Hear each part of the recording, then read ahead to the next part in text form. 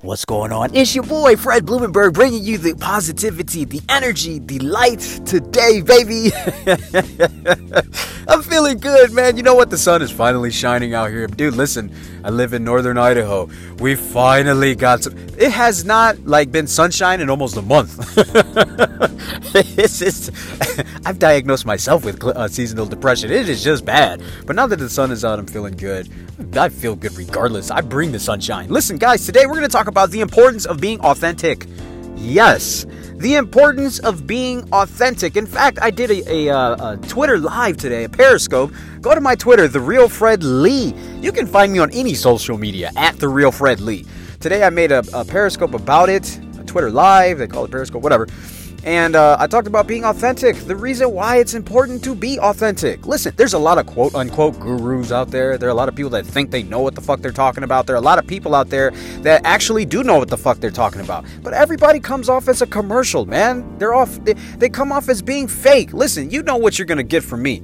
Authenticity, straight up, straightforward. I'm not going to fake you. Dude, I'm 40 years old. I don't have time to fake people out. I don't have the energy to try to be something I'm not. I really don't. Even if I did, I don't want to invest that energy because I got 4 kids. I got to reserve my energy. It's the truth, man. But on an honest note, listen, be authentic with your audience. Be straightforward. Be truthful with them. Don't worry about how many retweets, likes, favorites, shares that you're going to get because, yes, that's all boost our ego. That all makes us feel good. That always makes us feel like we're going in the right direction. But oftentimes, and this has happened to me before, oftentimes we get caught up in the numbers and we get caught up into running into what everybody else wants us to say as opposed to what our message is. Stick to your core message. Don't worry about the people that unfollow you or don't like what you're saying or don't like the new direction that you're going into.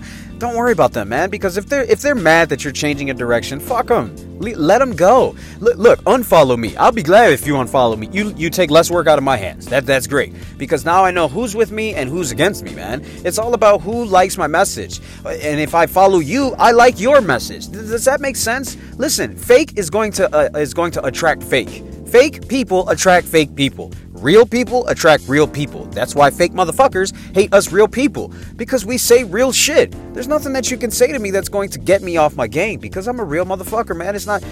Nothing's going to faze me like that, okay? Now, I understand. That people do have a psychological, I'll call it a deficiency, if you will, when people unfollow them or they put bad comments. I understand that. But understand this. Those people hate themselves. They also hate your message because it resonates with them and they hate the fact that they have to think about what they want to say in return to what you're doing. And understand this, it's going to happen to you whether it happens to you online or in real life. We have this happen to us all the time in real life. They're called our hater friends. Yes, undercover hater friends. I mean, come on, do you have some of these? I guarantee you have some of them.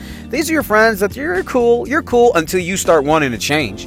Oh yeah, you're all good until you start making a little bit more money than them. Oh yeah, you're good until you start getting a little bit more success than them. And then all of a sudden they start turning on you. Why? Because they got to focus, they got to figure out what the fuck they're doing wrong.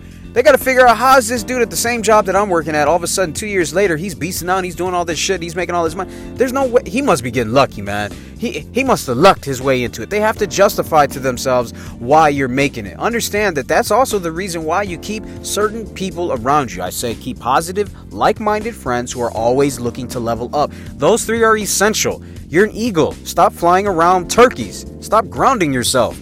Stop worrying about the world. You need to be humble. You need to be great. Stop that shit, man. Stop beating yourself up. Learn to be authentic. When you are authentic and you laser in on who you're talking to in terms of what your message is, and you never waver off that message, people will love you or they will hate you. But it's a matter of who's with you.